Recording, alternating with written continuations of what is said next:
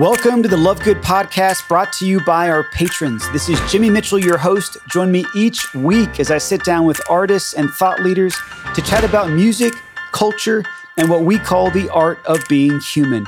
You see, Love Good's more than a subscription company. We're a movement of artists and patrons who believe in the power of beauty to evangelize our culture. And we're so pumped you're here.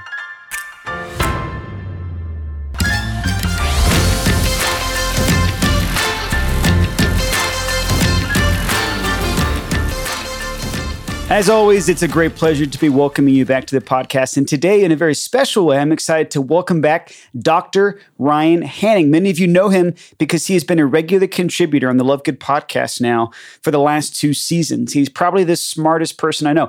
And today, we talk very specifically about what he called the incarnational reality of education, right? What does it look like, especially as we're coming out of COVID-19 and the world is slowly getting back to normal? I mean, down in Florida, everything's back to normal. There's a lot of masks, but everything else is literally back to normal. Thank you, Jesus. All right.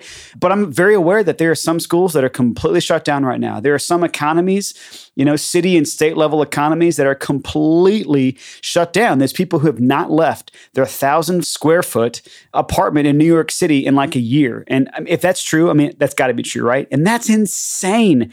We need each other. We need reality to be enfleshed, right? God took on human flesh. Well, guess what? We are flesh and blood. We need people and we need to be in person.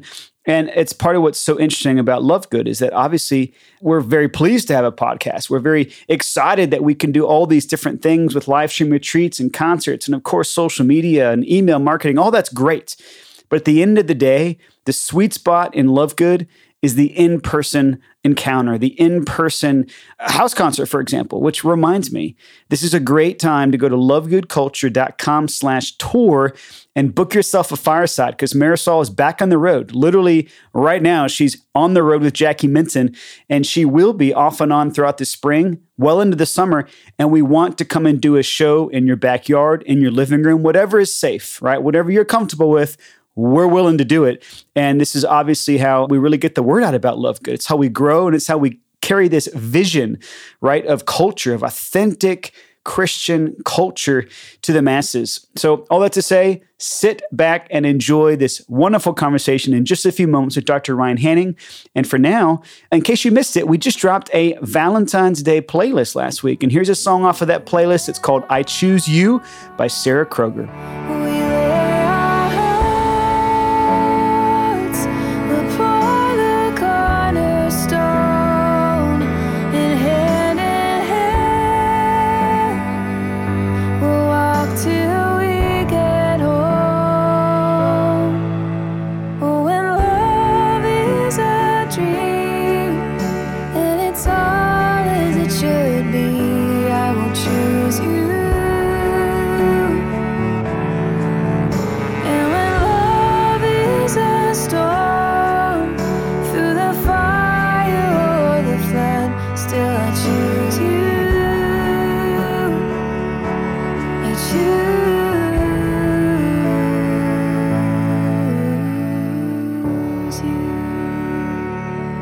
Dr. Ryan Hanning, welcome back, man. It's so good to be back. It's this is beginning to feel like home. I was going to say that. It feels more like home when you're here than when you're not. Last time we did this, the table was in a different sort of direction. Yeah, no one could hear me over my mask. The mask. We were just far. Yep. Which that's kind of how the world felt. Yep. Even 6 months ago, just a little isolated from itself. Now we're just coming back slowly, prudently.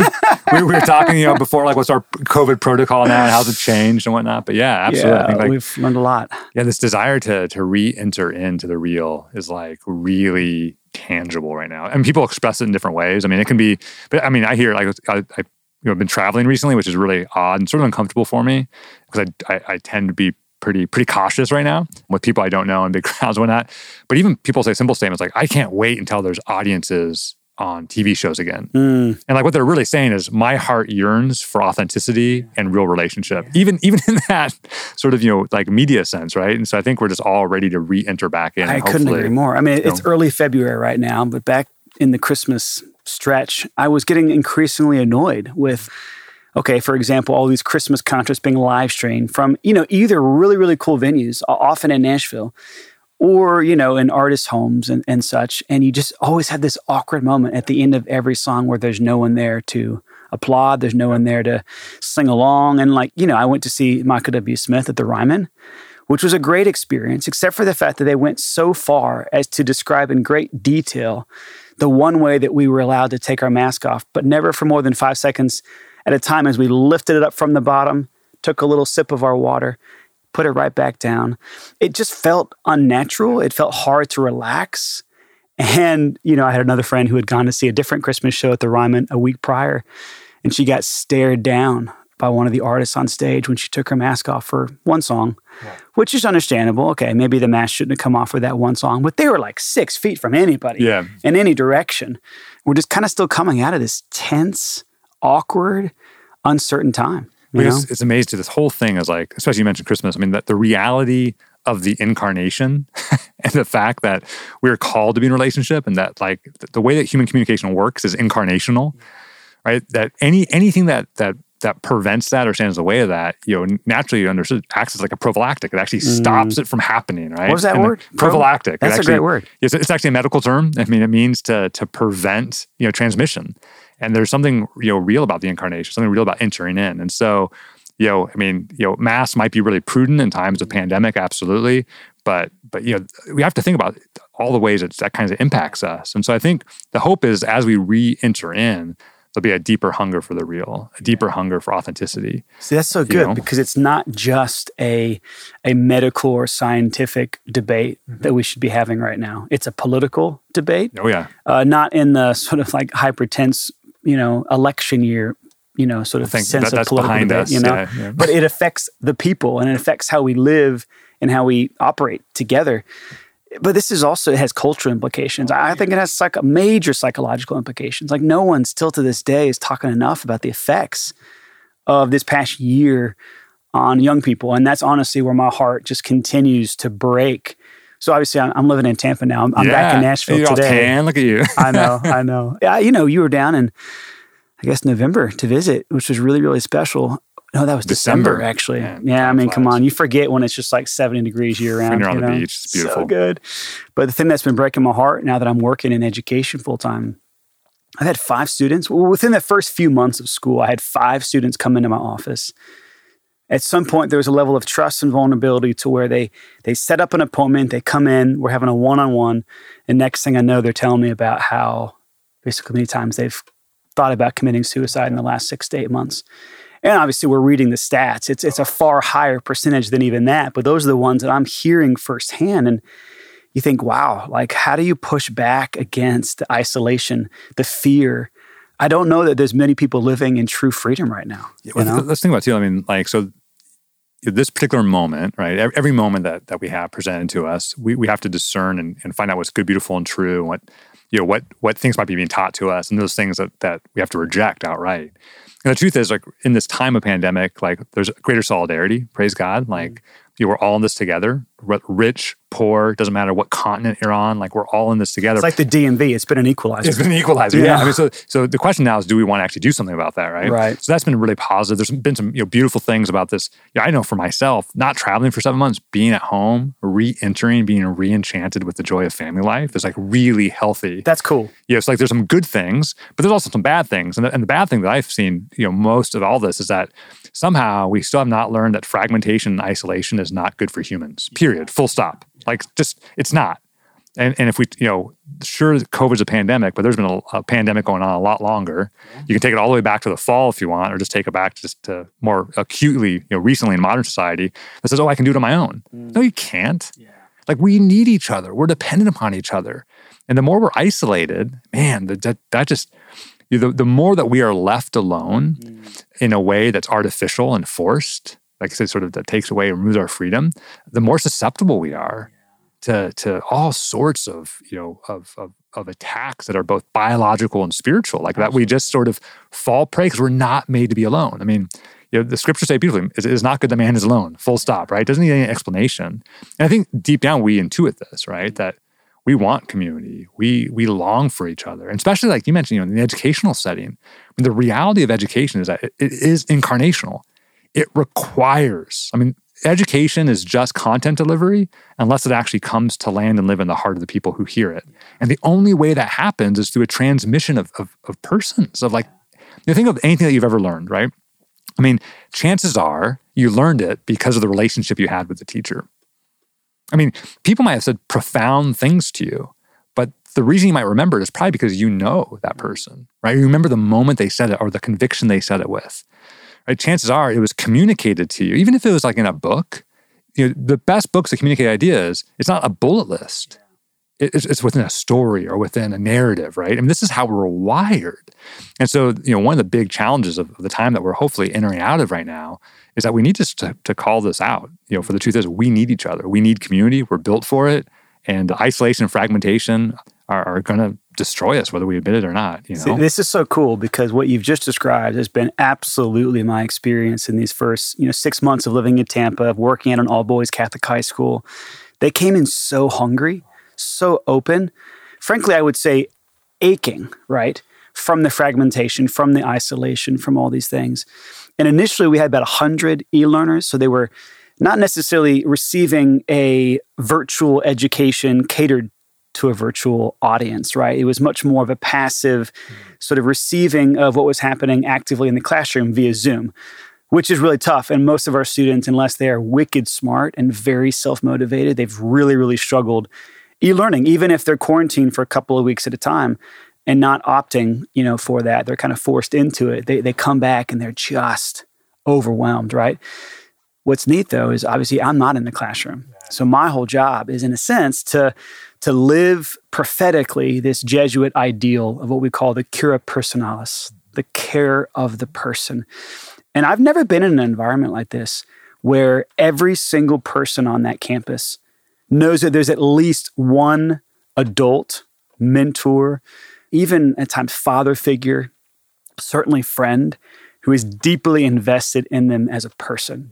So like even their best moments in the classroom, as you just put it so eloquently, has very little to do with transmission of data. Yeah.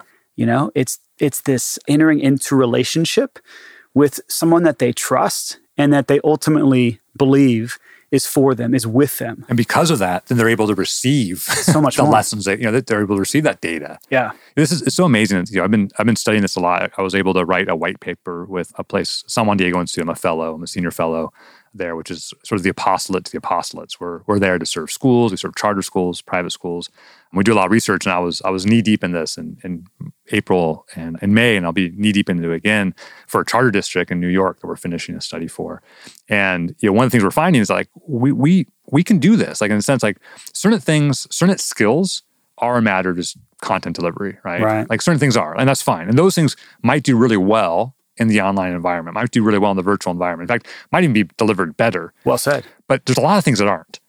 And there's also things developmentally that probably aren't going to happen because of the age of the child or the ability of the child. And so we can be honest about that. We have really good developmental psychologists who we should probably listen to during this time. And so think about it. None of us, could you imagine going to a doctor and a doctor telling you that all of his residency was virtual? You would run out of that office so quick, or law, right? There's certain things that do not lend themselves well because they require so much. They're a human activity, right? They're not coding or something. They're a human activity, right? There's an imprint of humanity on it. That type of education is incarnational. It always has been because our human heart and our brain is written that way. We're literally wired for that. And I think during this time, that's become more and more like, it's really sort of more and more poignant. Both in research and in how people describe the tension right now, right? Like I've heard it said, for instance, I was with somebody talking with a student who was traveling to be home for Christmas. And I said, hey, how's it going? Da, da. And she's describing her experience at this large university. And she goes, I just want to be with people who are happy to be with other people. Like just this sort of basic, not even like, there's a human longing for belonging, absolutely. But there's just also this human longing to be like around other people. Totally. And you think if the whole purpose of like a university or a high school or even elementary school is that You're there with a group of people who are all there to learn. They're all there to advance. They're all there to continue to discover the mission God has given them, or enter into the skills that they need to achieve and be a gift of self to others in their profession. I mean, right? That's like what a school is. It's not a holding tank. It's not. If we reduce education to just the delivery of content, we have missed the mark. Totally. And so I think we need to rediscover this, and the pandemic's given us a really good opportunity. Even with matters of prudence, like it might be very prudent in areas of high outbreak to keep kids at home. But let's recognize what we can and cannot do behind the screen. Mm-hmm. I mean, the screen is always going to be for however good. I mean, the highest resolution we've come up with. We don't have delays as much. I mean, we've had these things, but it's always going to stand in the way of authentic communication. We could test this. I mean, we can really test it. This is why I've talked to people who have met their spouse online about that first date when you meet in person. How much is riding on it? Why? Because there's only so much you can really, enter into through that screen. Now, you can do a lot. We can acknowledge it.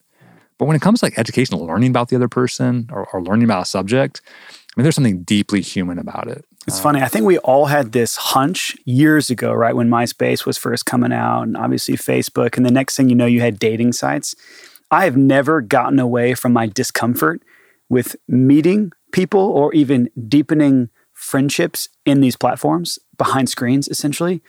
And I think there's always been a value to maintaining relationships, to staying in touch with people, to sort of doing our best in times of great distance. Like when my sister moved to Bend, Oregon, I just started FaceTiming with them a lot more than ever before. All of that's special, and it has its place, but it absolutely doesn't replace the person-to-person, soul-to-soul encounter, the need that we have for communion with each other. Yeah, I mean, the way I like to think about it is, so properly understood, a pen and pencil is technology, right? I mean, like, especially in the educational environment, we've always used technology. I mean, you go back to the ancient Romans, they used little wax tabula that you would actually inscribe on the wax and put it out in the sun, and it would remelt and you could reuse it, right? It's like literally they're called tablets. I mean, that was the actual name. We're not making that up. That's what it was. So there's always been a level of technology to help us communicate, to make learning more efficient. But the central aspect of it has always been the human, this exchange, this incarnation, this placing flesh upon that which we're learning and giving a face and a name and an experience and a narrative and a culture to it that we just can't dismiss. And we're finding that, both through our own sort of instinct, but also now through some really good data coming on the other side of this crisis. And I think what we need to return to, and you've probably seen it so well, the high school you're working at, is this basic truth that we learn in community. Yeah. Like we really do. Now we might have this greater ability to learn, independently certain subjects. Absolutely. We're not discounting that. But all those things you learn are for the purpose of doing something to likely serve other human beings, right? to serve other people or to build some products. So there's always some, work communicates who we are and how we want to be a gift to each other. And so whether it be skill learning or those deeper lessons of life, like think of learning how to read and write. I mean, think about it. We have second graders right now who are trying to learn how to read and write over the screen. And we have teachers, God bless them, who are pulling their hair out, trying to figure out ways to do this. I was talking with one school the other day that's trying to figure out a program that can help students manipulate properly to hold pencils properly. Because think like, I'm thinking back to my when I was in those ages, kindergarten through second grade. I remember the teacher coming up to me like, no, you don't hold it this way, you hold it this way. Or that type of that tactical interaction. I remember taking a test and tears welling up in my eyes and the teacher coming up and patting me on the shoulder saying, calm down, you're good, you got this, right? None of that right now. Like all those things that are so central. In fact, everywhere we find sort of virtual education succeeding is not where they're trying to replace those things, it's where they recognize they can't be replaced. Which is let's just be honest about it. And I think this has been really interesting because for years now, I've had this growing discomfort with events, ironically, podcasts, like anything that is sort of two-dimensional, right? That doesn't involve any exchange of persons, right? Yeah.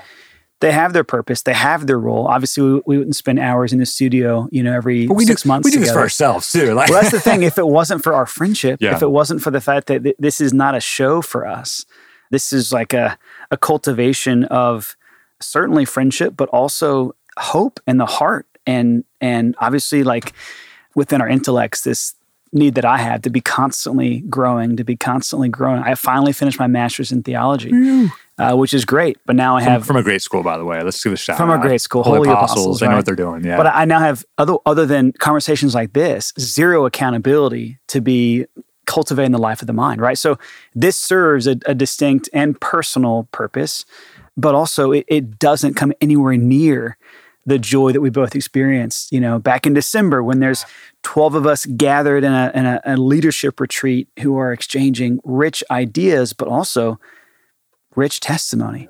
Like there was these moments where we're making this gift of self that you cannot make behind a screen. So one example of this on campus right now is we're still doing retreats. Basically, Jesuit High School in Tampa, Florida is fully operational. We just have masks on. I'd say that's the only big difference. We're also not doing a lot of overnight retreats, as you can imagine. Those are prudent steps. That's right. And we're in Florida. It's just, it actually has been pretty low key compared to other places by far. Cases and deaths, it's just not been a big deal. In fact, one of the things we're constantly pushing back against is parents who are like, why aren't you doing more? They're really pushing us in a good way to not live in fear, right? So it's cool to have that level of support. Yeah.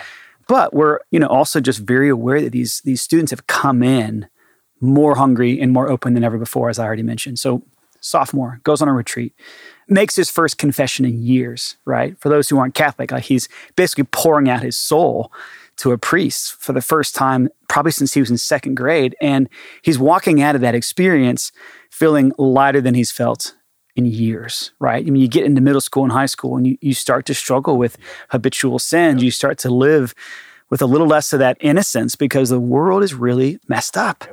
And so are we. And we kind of play our part in that mess. And so you see him like living in the freedom of God's mercy here for, a few hours on this retreat. Next day, decides on his own to come to Mass, to the daily optional Mass that we have on campus. Instead of eating lunch, he comes to Mass.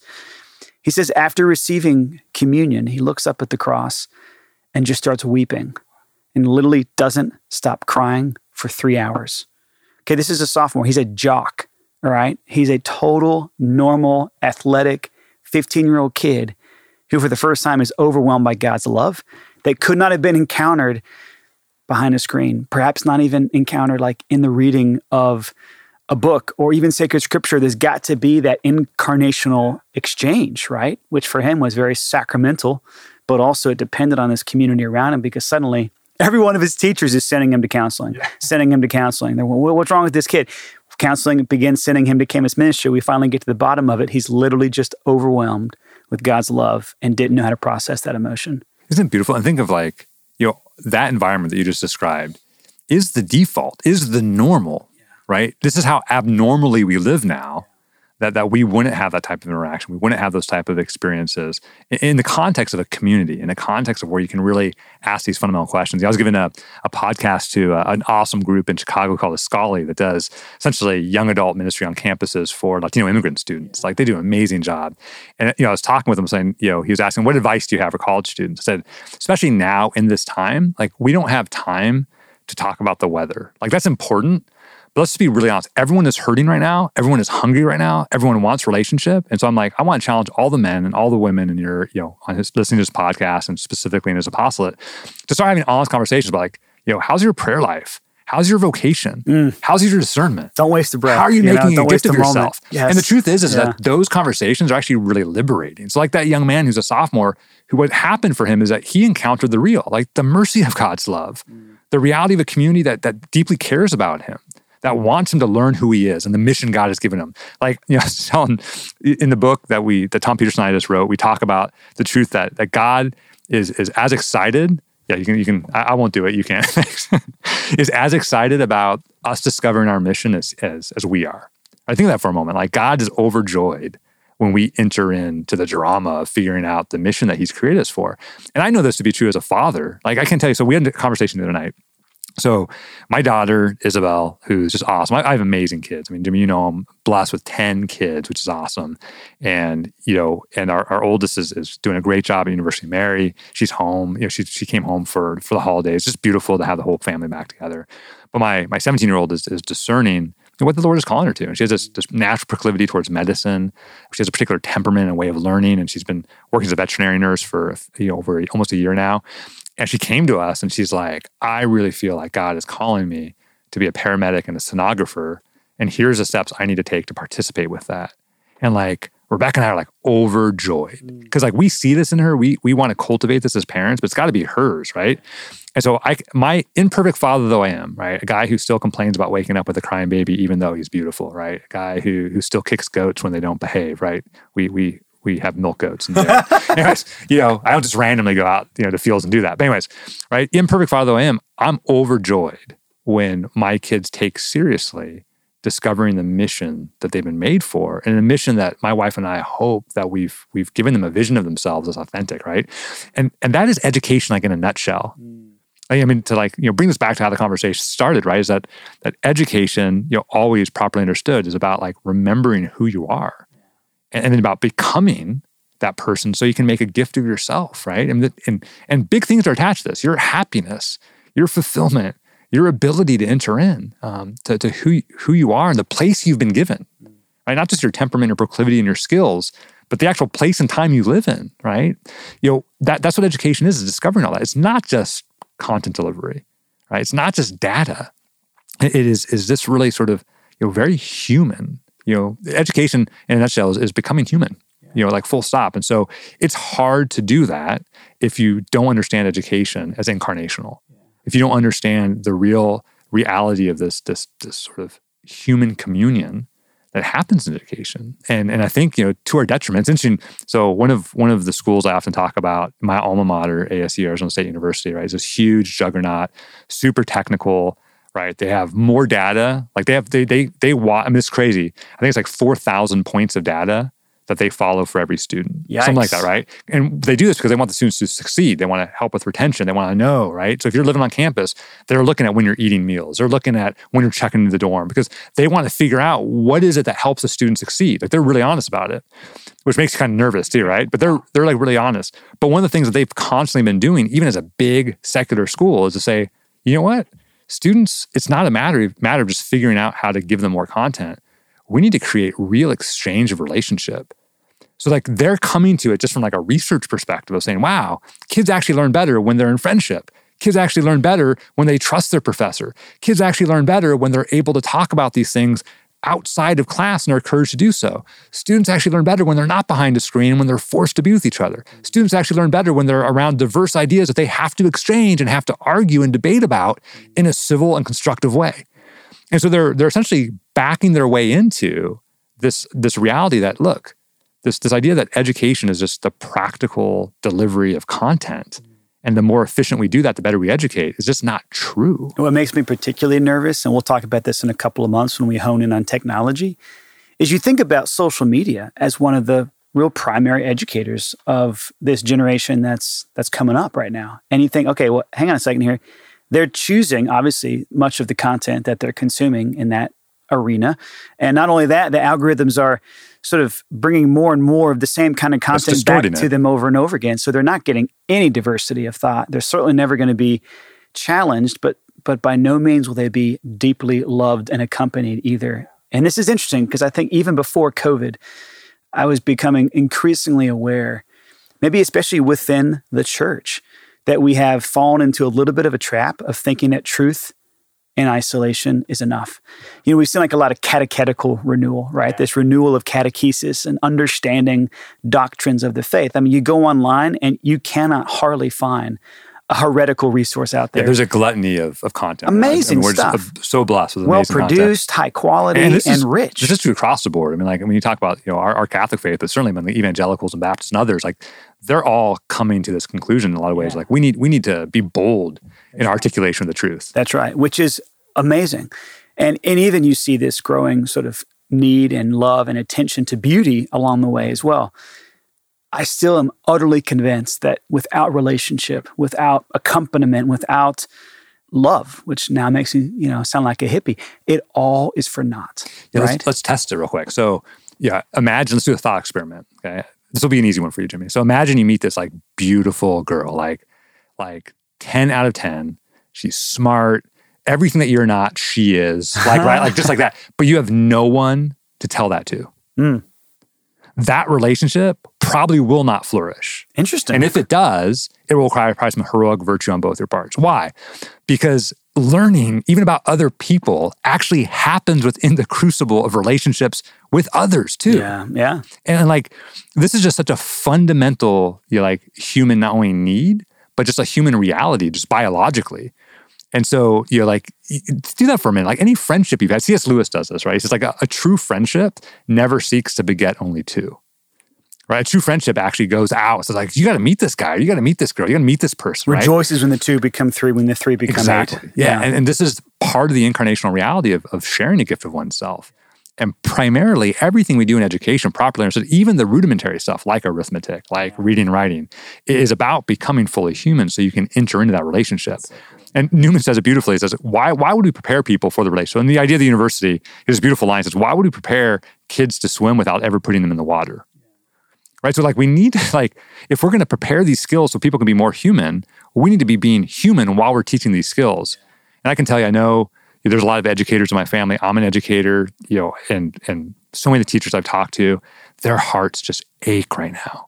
And many of them have been formed in programs that essentially tell them, look, if you can just get the right algorithm of how you deliver the content, the way you do it, the way you understand the student, you can make an impact. And what everything else is telling them in their experience is actually those things are important, but they're secondary to this actual personal relationship. Yeah, it's so cool. Think of every teacher you've loved, every teacher you've learned from. Right? I mean, I had an experience that I write about in Hearth and Field where a student ran up to me in the airport, gave me a big hug, and it was a really tense moment because I knew her face, but I did not know her name. Right? Like I could remember everything about her, like what sport she played, or brothers or sisters. Like I just could not remember her name. Luckily, she told me; otherwise, I would have been embarrassed. But she's like, "I just want to thank you. You taught me so much." And I'm like, "Wow, okay, this is pretty impressive. Like, tell me what was it? Did I teach you about the War of 1812, or why 1054 is so important in the life of the church, or how Western civilization? I'm thinking of all these really important things, And this is a girl I taught, so she would have been either senior in high school or maybe it was her freshman year in college. Anyways, she said, you taught me, like a joy for learning, and you taught me that I was lovable, right? Like that I have gifts to bring. And I'm like, wait, that's way better than 1054. That's way better than 1812, right? And then the truth is, I asked her, what are you doing now? She's like, oh, I'm actually a teacher. I double majored, right? And then I realized, oh, wait, all the stuff that I was passionate about that I think is really important, she actually imbibed. But she imbibed it. Why? Because I was a credible witness, because I actually entered in a relationship, imperfect though I am, right? And so I think, so much of the crisis right now and this virtual education, we have to be really, really, really honest. What's the purpose of education? And where can technology properly intervene and not supplant, but resource and help and even improve upon to a certain extent, but never to replace, because you can just not replace the incarnational reality of what happens in human communion. Yeah, I love it. And we're only actually about 5 or 6 weeks away from the very feast of the Incarnation, That's right. Which, I mean, you know how much I love Christmas. You can imagine how much I love Easter. Up until last year, my Easters were always spent in Rome, Yeah. I got really, really sweet memories of those two great feast days. But there's been something about the Incarnation that has always captivated me. In fact, Lovegood wouldn't exist if it wasn't for the feast of the Incarnation or the Annunciation 2009. I was on a silent retreat at seminary, and for the first time, I was waking up to everything we've been talking about for the last 30 minutes. And yes, it affects education, it affects vocation, it affects family life, it affects culture.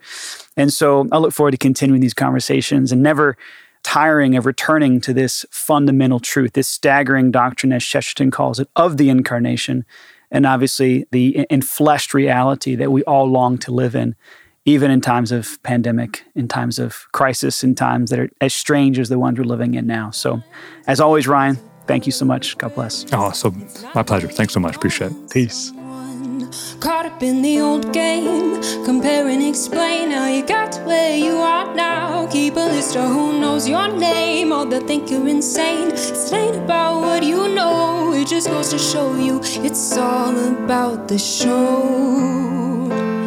But my mama, she told me, don't worry about the love, don't you go looking, trying to find someone to complete you, 'cause you're already done. today has a purpose, and it's not waiting on someone.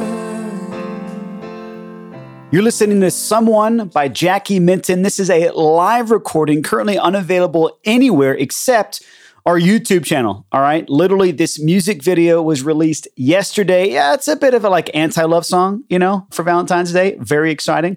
But yeah, it's released February 15th. You got to go to our YouTube channel to check that out, youtube.com/lovegoodculture. But gosh, we're such a big fan of Jackie Minton. As I mentioned earlier, Marisol is currently on the road with Jackie, and they're doing, real intimate fireside concerts all over the Southeast right now, where it's a little bit warmer. They can be outside. They can be wherever you are most comfortable. And I really mean it when I say we want to come and bring the beauty of authentic Christian culture. We want to bring the beauty of interpersonal communion, right? All the things we've been talking about today with Dr. Ryan Hanning, we want to bring that to you, to your family, to your friends, to your community. So again, go to lovegoodculture.com/tour and request your date today. All right. The last thing I'm going to say is that Dr. Ryan Hanning and I, we're going to be a part of a very exciting live stream on Thursday night. It's kind of a workshop really for Catholic men who are homeschooling their children. It's super niche. I don't know how many of you out there happen to be Catholic, happen to be men,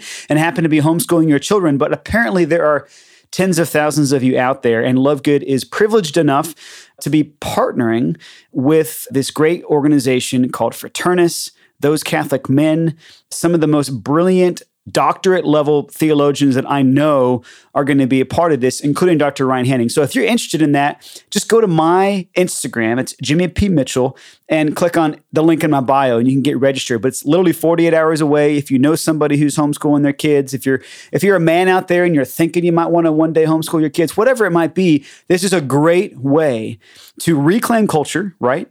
To take education really back into our own hands, okay? And on top of that, to really understand the man's role as the father of a homeschool. So anyway, that's pretty exciting. It feels kind of random, but super exciting. And I just love the men who are involved with this. Guys like Jared Stout and just brilliant theologians. So all that to say, amazing and beautiful things going on. Next week, I'm sitting down with, I'm not the one sitting down with Leanne Bowen. It's Marisol Alicea sitting down with Leanne Bowen, who is one of our featured artists in our upcoming spring package, which we'll tell you more about sooner rather than later. You guys are amazing. Have a great rest of your week. We'll see you soon. Peace.